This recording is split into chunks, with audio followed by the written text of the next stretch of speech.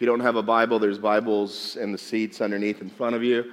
It'll be projected up behind me as well. Today's message is kind of a mess up, not kind of, it was a mess up on my part, which is why we're not in Colossians this morning. I didn't realize that I gave poor Daniel 3 straight weeks worth of text to preach last week. So if his sermon was an hour and a half, that's my fault. I apologize. But in order to stay with the different guys we have preaching Colossians, we're going to step out of Colossians for 1 week. We typically study verse by verse through books of the Bible here if you're new with us, but we're going to be doing a standalone message. This is a message that I've had on my heart for a long time. I've wanted to share it, and whenever we had an open week, so my mistake now becomes an opportunity, and next week we'll be resuming Colossians. So let me first jump into the backstory of our text, because it's a long passage and the context is very important to understand what's going on in this specific text. There's a man named Jacob, and he'd been working for his father-in-law in exchange for his daughters, plural, hands, plural, in marriage.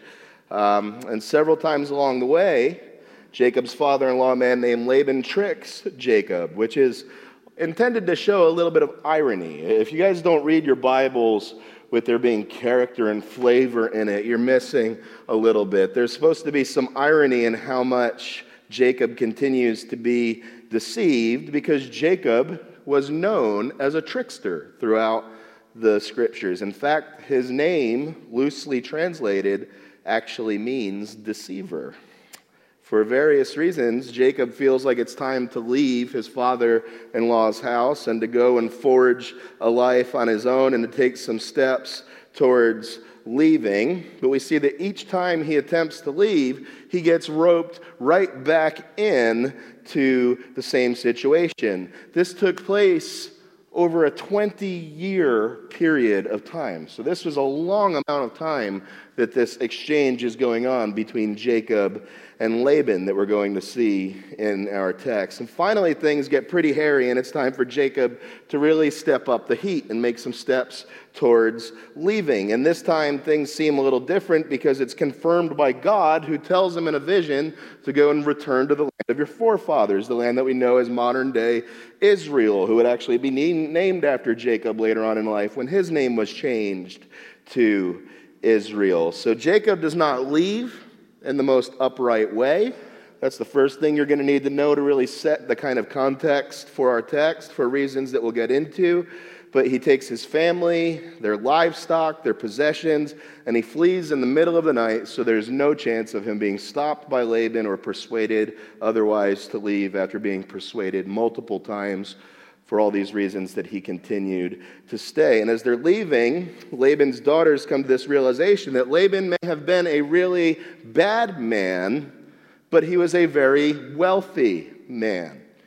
And as was customary during their time, a very wealthy father would leave an inheritance to his children, a dowry to his daughters. This idea of inheritance is another common theme you see about Jacob that keeps popping up throughout his story, is squabbling over inheritances. I mean, you think of the whole fiasco of when he uses the stew to be able to steal the inheritance from Esau. His sons try to kill one of his other sons, Joseph, because they don't like the slice of the pie that Joseph was getting and believe that his inheritance was unfair compared to theirs. So this pattern seems to follow Jacob, which is what seems to happen when you don't put sin to death, which is going to be one of the major themes in our text today. So one of Laban's daughters, Rachel, realizing that they're fleeing from their father means that they're also fleeing from their inheritance, decides to steal her father's household idols. A household idol would have been very customary during that time. Most people were polytheistic. They had many gods. They would have these little statues.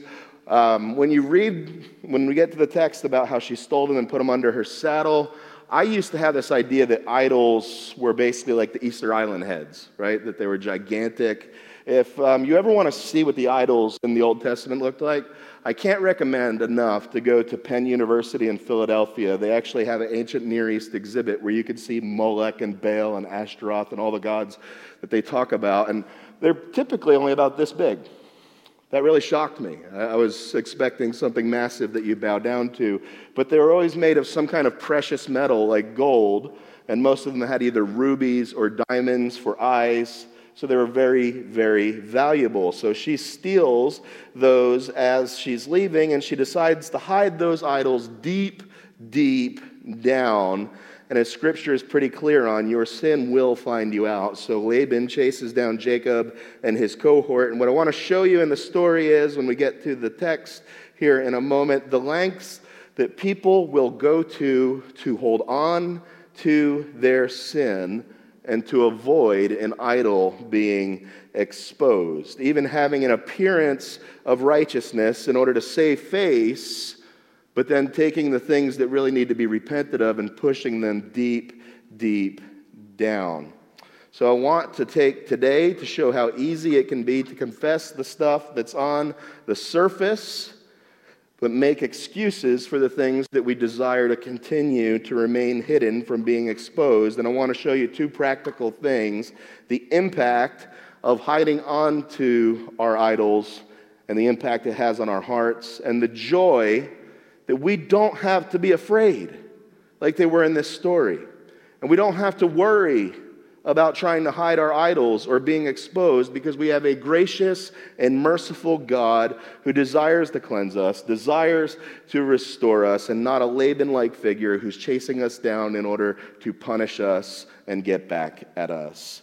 So before I dive into their sin, I want to mention that this is a real-life situation here that I think we should be able to identify with. They're dealing with some real-life, heavy-duty stuff. Their sin started with a legitimate gripe. Sometimes fears that motivate us and drive us towards sin are born out of actual legitimate fears, and that's the case in this passage. All sin is rebellion against God.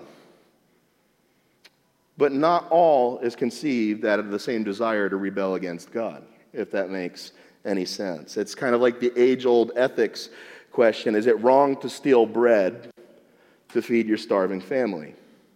Now, I'm not going to try to break down the ethics of that. It's a fun conversation. You could see how people could land on either side of it, but I think we could agree that the person who sinned by stealing a loaf of bread to feed their impoverished family to keep them from starving is a little bit different than the kid who goes to the mall and steals the latest pair of Jordans because they want to have a fly pair of sneakers, right? One, there's some sort of motive behind it that you can understand, born out of legitimate fear. Are they both sin? Yes, but one seems to be born out of legitimacy. My family's going to starve if I don't get this bread.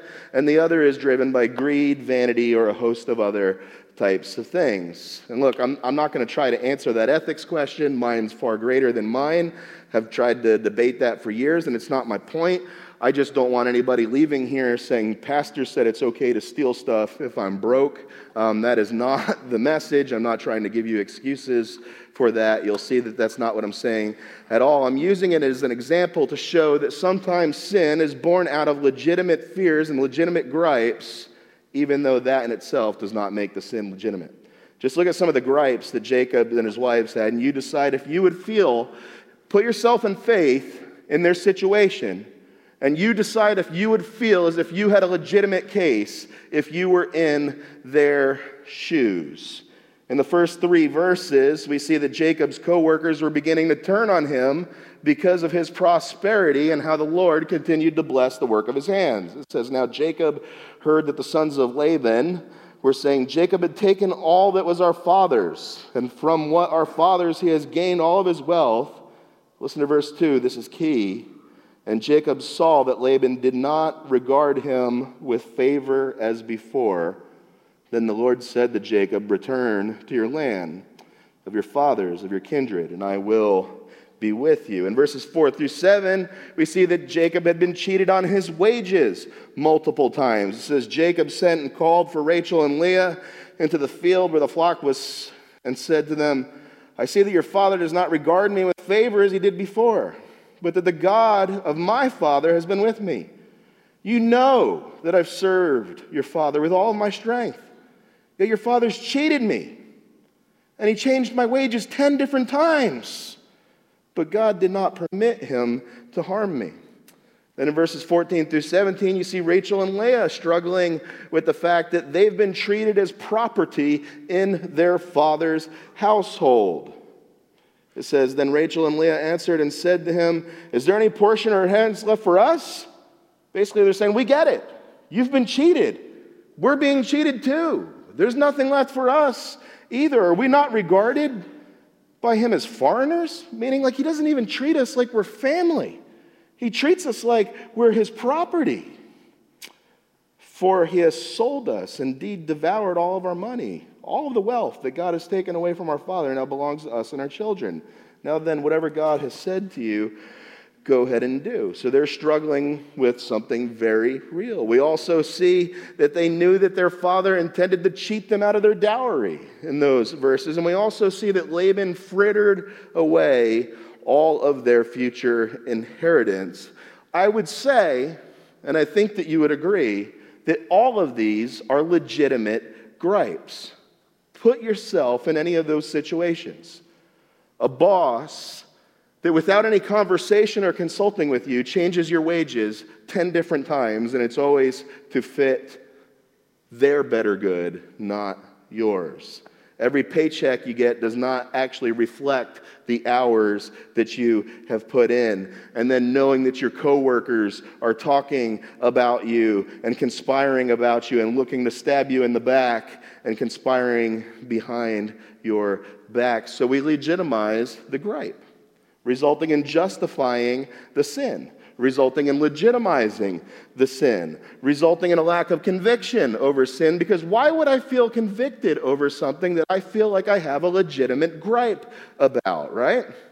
Before I move on, I just want to pastor for a second and tell you that if you're flirting with that, you're playing a really dangerous game with your heart. We're going to see that it goes so much deeper, and they fell so much deeper into their justification of their sin. So if what I'm saying is already striking a nerve, and you know that you're playing with fire, I want to encourage you, cut out the destructive behavior before it goes any further down the path that we're going to see in this text. We see that not only was their sin born out of legitimate gripe, we see that it was born out of legitimate fears.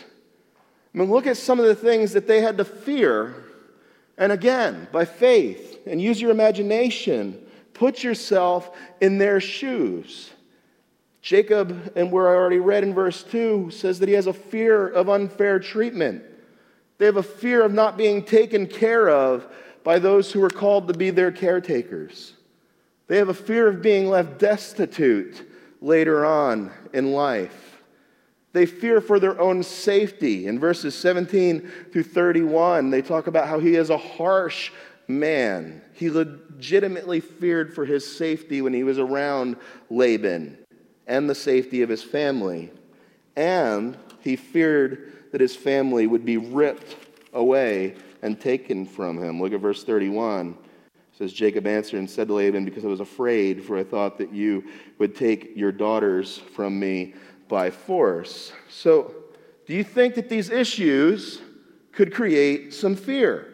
Again, we're not talking about small things. If you were to read any modern psychology textbook today, and you were to look at the greatest fears that people have, it's the same fears that they were fearing in that text. Do you think that people still fear, hey, what if I'm left destitute in old age? Did anybody here lose their shirt when the stock market fell 10 years ago? Did that affect anybody's retirement? Did fear set in for any of you? Did any of you say, oh man, I've been working my whole life to be able to put this away? What's going to happen to me when I just watch a third of that evaporate in front of my very eyes? When I'm talking about this stuff, these people aren't just people that lived thousands of years ago. They're dealing with the same kind of stuff that our hearts deal with. They're not any different than we are. Could you see these things creating anxiety? Look, I'm going to be the first to confess to you, I've wrestled with anxiety over far lesser issues. I've wrestled with anxiety over things that were not even issues, just things that I created in my head. And by thinking about it, then you begin to become anxious about it. And I've also wrestled with fear and anxiety over some of these same issues. Have any of these issues ever created fear in you? Fear of working for an unrighteous boss, where when payday comes, it never seems to work out in your favor, and you never seem to get your just due.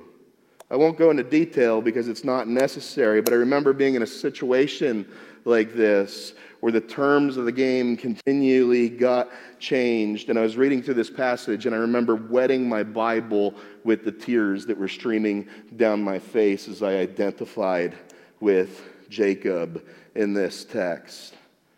Has anybody ever had a fear of being separated from your family? A fear of getting to the end of your life and not having the means to be able to take care of yourself? These are real things. Are any of you experiencing any of these things right now? If you are, I want to encourage you. God knows your fears. He knows your situation, and He cares more intimately than you could care for these things yourself. But they were in a place where they couldn't believe that. They couldn't see that. They couldn't trust that. So where this passage really goes off the rails is when they begin to take matters into their own hands. If you've ever read the story of Jacob, God had miraculously cared for him in some pretty scary situations. He even wrestles with God at one point in the book of Genesis, only for God to show Himself both mighty and gracious at the same time. He vows before God as he's running from Esau, I'm not going to live a life of fear any longer. Yet here he is again, living a life of fear. Rachel and Leah have seen God's miraculous provision for them and the ways that He miraculously provided for their children, but that all seems distant now because of the trial that's in front of them right now that they're facing. And rather than trust God, who had shown up countless times, I just gave you a couple of examples, they take matters into their own hands. Let's look at some of those examples. Check out verses 19 through 21 with me. It says, Laban had gone to shear the sheep, and Rachel stole her father's household gods. And Jacob tricked Laban, the Aramean, by not telling him that he intended to flee. And he fled with all that he had and arose and crossed the Euphrates and set his face toward the hill country of Gilead. So Jacob resorts back to his life of trickery. If you see a little note in your Bible, there might be a little one next to where it says Jacob tricked, and you'll see that it's actually a little play on words. It's the deceiver deceived is what is happening here. It seems like every time Jacob's back was against the wall, trickery and deception were not too far behind, and he falls back into the patterns of being the same old Jacob that he used to be. Rather than waiting on God, he takes things into his own hands.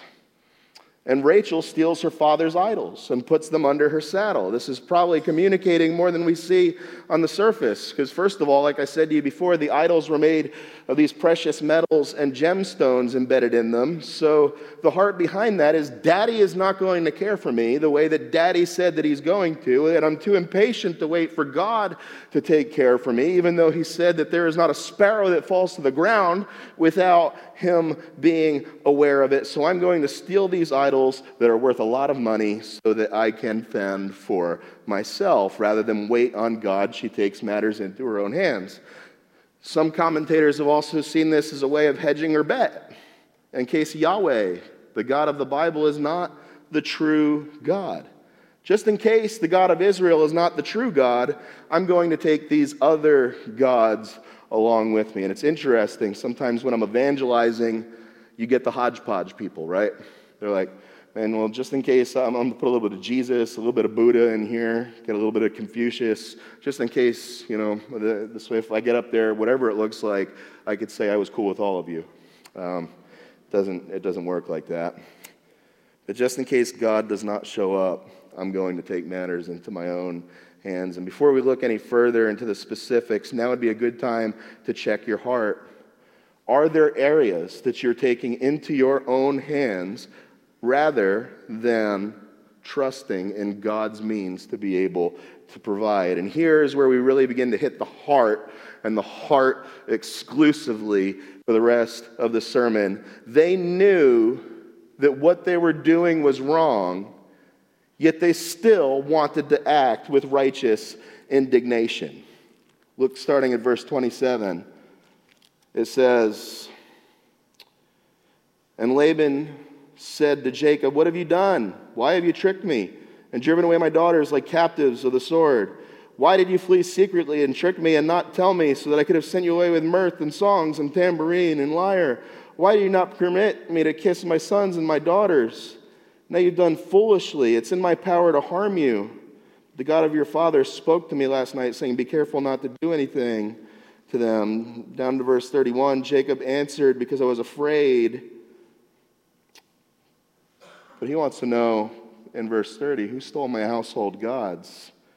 And now we see that Jacob's just indignant in verse 32. He says, "Anyone with whom you find your God shall not live. In the presence of our kinsmen, point out what I have that's yours, and take it."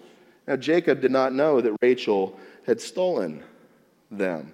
So there are a couple of words that should key you off. They're repeated in this text, that they knew that what they were doing was not righteous. The repeated usage of the term fled and other derivatives of it. Jacob was told directly from the Lord to return to the land of his fathers. But he was not told to do it in a sneaky, underhanded, or deceptive manner. Most of the times when we're fleeing from something, we know that our heart is not right, because people whose hearts are right don't have to flee. It tells us in the Proverbs that the wicked flee though no one pursues, yet the righteous stand bold as a lion. And I want to preface this fact that obviously I'm not talking about the term flee like I would be talking about Kurdish refugees or somebody fleeing from an abusive situation. There are some righteous usages of the term, but this is not that. I can identify with this big time. Before I came to Jesus, I used to get myself in a lot of trouble with the law and with some really bad people who wanted to hurt me. And I fled to various places around the country. And you know what I always thought?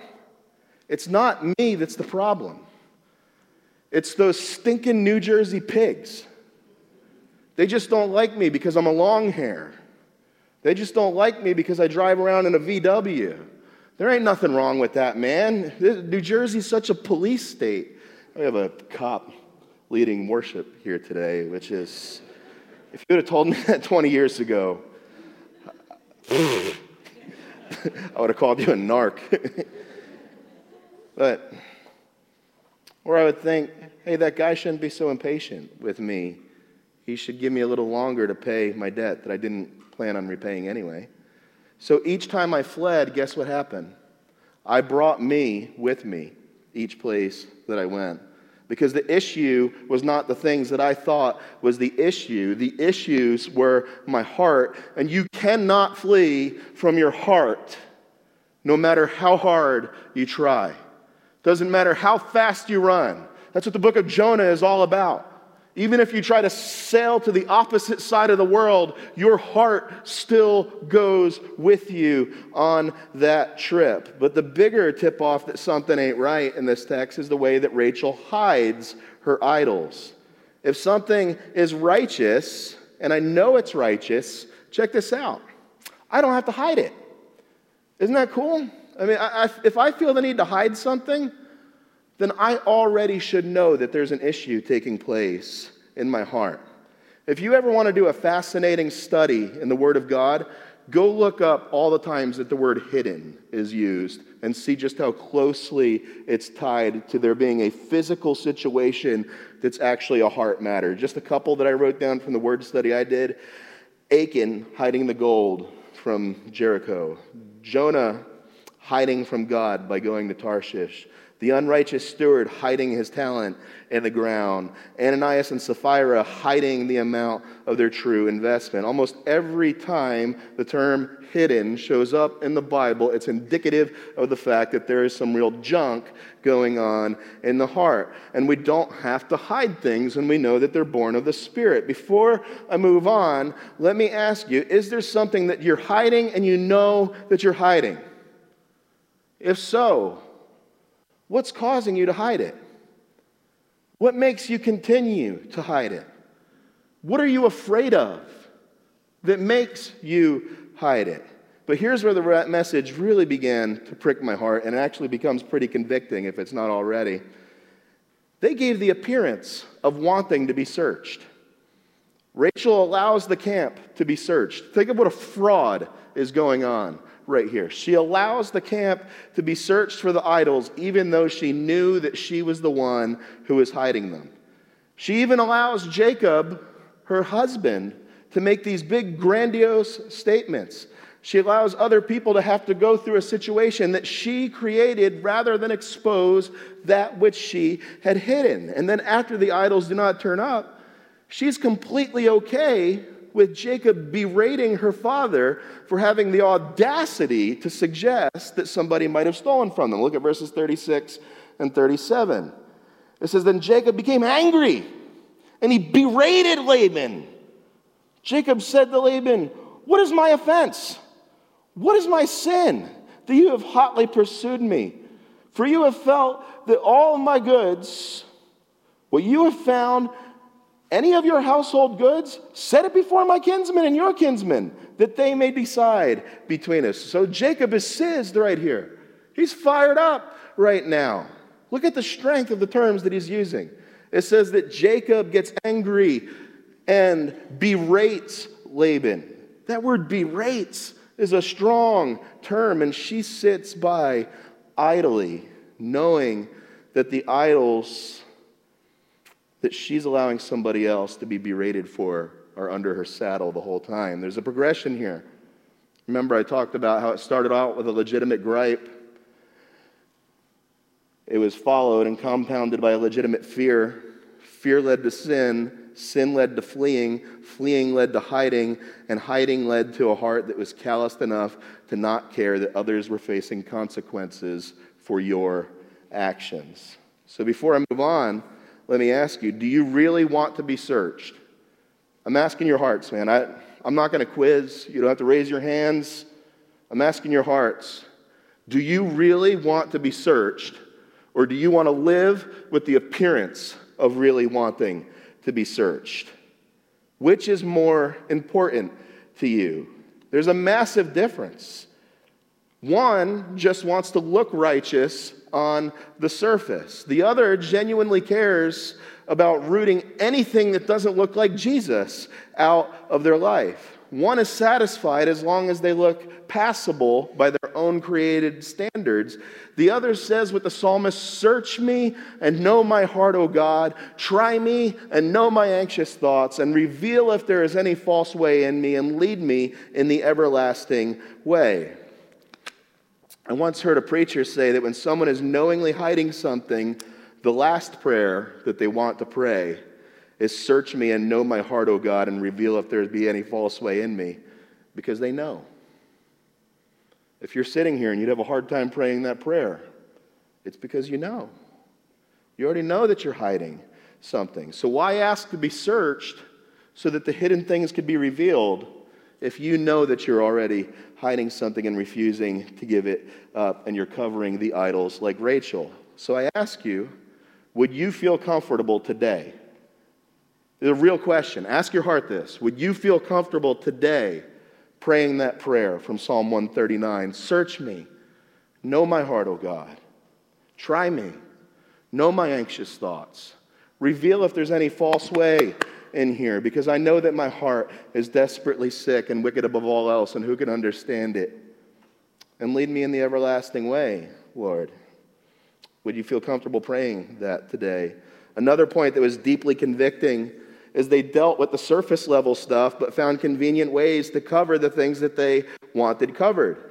So Jacob admits that what he did was a little shady. Look back at verse 31 again. Jacob answered and said to Laban, "It's because I was afraid, and I thought you would take your daughters from me by force." What could he really say? I mean, he was caught in the act. He couldn't say that he didn't flee in the middle of the night. I suppose he could blame shift, which he did. Or he could excuse it, which he kind of did. Or he could just try to deny it, but he really couldn't because he was caught in the act. But that's not even the most troubling thing in this passage.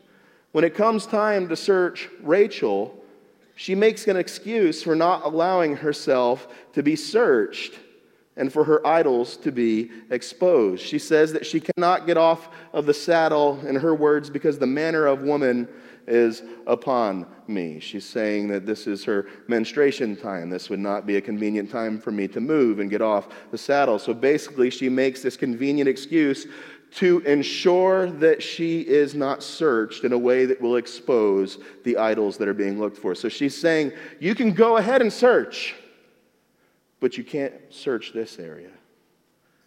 You can go ahead and look for everything, but just don't look under there. You can search every area except for the area that I have a built-in excuse that keeps you from going any further. The main point that hit me in this text, the point behind this sermon, the point that I want you to consider, we're going to wrap this up in about 5 minutes.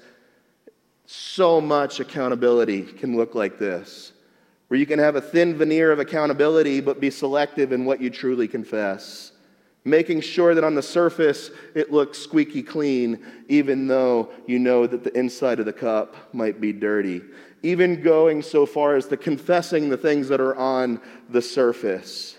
But just like Rachel, keeping the true idols hidden underneath the saddle, and not keeping the idols buried under the saddle, but not only that, but creating excuses to keep those things from being found out. I've encountered countless examples with this. I remember meeting with a pastor friend of mine one time, and we were having a time of accountability about our home lives. And with tears in his eyes, he shared with me that he had an argument with his wife earlier that day and resulted to manipulation in order to win the argument. And I thought, wow, what a man of God. How many times have I done that? Yet this man's just so broken over his sin, only to find out that he was having an adulterous affair with multiple women. I mean, why confess the one thing when you know that there's bigger stuff going on in the heart? Was it to make me think higher of you? Or was it to make him think higher of himself because he knew deep down that he was hiding something that needed to be exposed? I've met with church planters and I've asked them, how's your walk with Jesus? And they tell you, oh, the church is growing.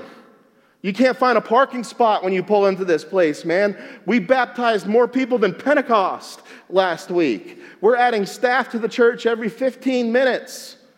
But they leave out the fact that they're on the brink of divorce at home and their kids hate Jesus because they have an abusive father that comes home that misrepresents their Lord. I could keep going, but hopefully you get the picture.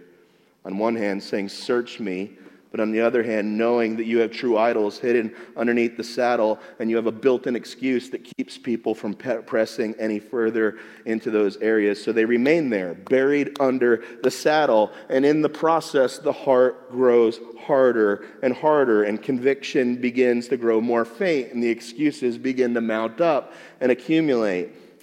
Why would people living under grace ever feel the need to do this? It's what I want to ask you, brothers and sisters. If Christ forgave all your sins, if he said it's finished, there's a difference between sins and sin. Christ paid for all of your sin completely. So why would I be afraid of some individual sin that I'm holding on in my heart? If he was able to forgive all of it, how could he not forgive that thing that I feel like I have to continue to push down underneath the saddle? So let me ask you, have you stumbled into this? The examples don't have to be huge like the ones that I just named. It can be as simple as avoiding a group of people or a situation. And when people say, hey, where have you been? You just say, oh man, you know life. Busyness has really gotten a hold of me, but it's really just that you have a resentment against somebody in that group and you're being too immature to go and deal with it. So you just push it down underneath the saddle. Or it could be the age-old asking for prayer, but it really just being a sanctified way of complaining about someone or something. And it looks holy. I'm asking for prayer, but really it's just so that I could push that grumbling and complaining deeper down under the saddle. Or leaving a church and saying, this was because of a theological issue, or it's because I wasn't being fed at this church any longer, when the reality is there were relational issues that you were harboring that kept you from being able to worship there unhindered.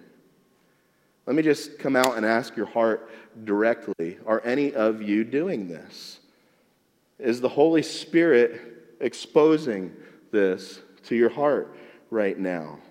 You know that you've been acting like everything is fine in your spiritual walk, but really there's stuff that's just buried underneath the saddle, and the excuses keep mounting as to why you would not deal with it, but you'd rather go on seeming fine than deal with the sin underneath the sin, underneath the sin, underneath the sin, so it stays hidden underneath the saddle.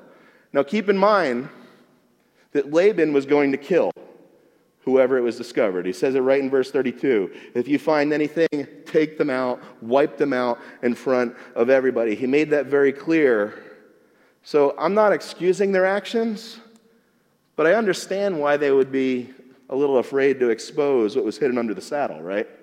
When there's an imminent death threat that's attached to it. But brothers and sisters, my closing thought is, why would you ever live with that fear? Jesus is not Laban. Jesus is not looking to expose you. He's looking to heal you. Jesus is not looking to chase you down and punish you like Laban did. He's looking to chase you down like the father and the prodigal son, that he might be gracious to you and slay the fatted calf for you and put his signet ring on your finger and wrap you in his festal robes and throw a party on your behalf. When Jesus chases you down, it's because he is releasing the hounds of heaven on you because he's in love with you. He's not Laban who's coming after to be able to enact retribution. He enacted that retribution on himself so that when he chases you down, you might receive the wounds of grace. Romans 5, the text that Pastor Lee read earlier, says that it was while we were still sinners that Christ died for us. We're told that Jesus did not come for the healthy, that he came for the sick. We're told that Jesus is a friend of sinners. So he already knows our hearts. So why continue to be burdened by something that he already knows? Something he already forgave. Something he already paid for. Something that already, while you were at your worst, Romans 5:8 says that he set his mark upon you to love you. So if he loved you while you're at your worst, why bury things underneath the saddle and make it appear as if you're at your best when you know otherwise? What are you afraid of? Brothers and sisters, where sin abounds, grace abounds all the more. That's the gospel. That's the whole point of the gospel. You don't have to keep running from things like they ran from Laban. Our God is not repelled by sinners. He enjoyed their company. He ate and dined with them and broke bread. He died for sinners. Why be afraid to allow a God of infinite grace and mercy to come in and see the thing that you have hidden under the saddle? What are you afraid of? There is one similarity between Jesus and Laban. I thought this was pretty cool. Both of them pursued and chased down something that was taken from them in an effort to get it back. Except for Jesus, you were the thing that was taken from him by sin. And instead of demanding repayment by Laban, he became the repayment. Rather than demand retribution, he took your retribution. Rather than being jealous to regain his riches, Ephesians chapter 1, verses 3 through 10 says he can't wait until he can lavish all of his riches upon you. He's not looking to chase you down to get back what was his. He's chasing you down to give you what is his. So a couple of reflection questions as we close. Have you allowed fears of legitimate gripes to give you a license to respond to something in a way that's contrary to God's best for you? Have you stopped trusting God's way and taken matters into your own hands? Have you ever given the appearance of wanting to be searched only to just keep burying things deeper underneath the surface? If all of what I shared is true, then brothers and sisters, let me close by asking you, why would you have to be like Rachel and make excuses and keep things hidden under the saddle? Jesus didn't come for the healthy. He came for the sick, including that thing that you think that you can't share, but he already knows, and we could bring it to the light of day. So as I close, I want to ask you what I asked you before. Would you pray the prayer? Search me. Know my heart, O God. I know you're gracious. I know that whatever you find in there, you've already died for. Full atonement, can it be? Hallelujah, what a Savior. Can you say, try me and know my anxious thoughts?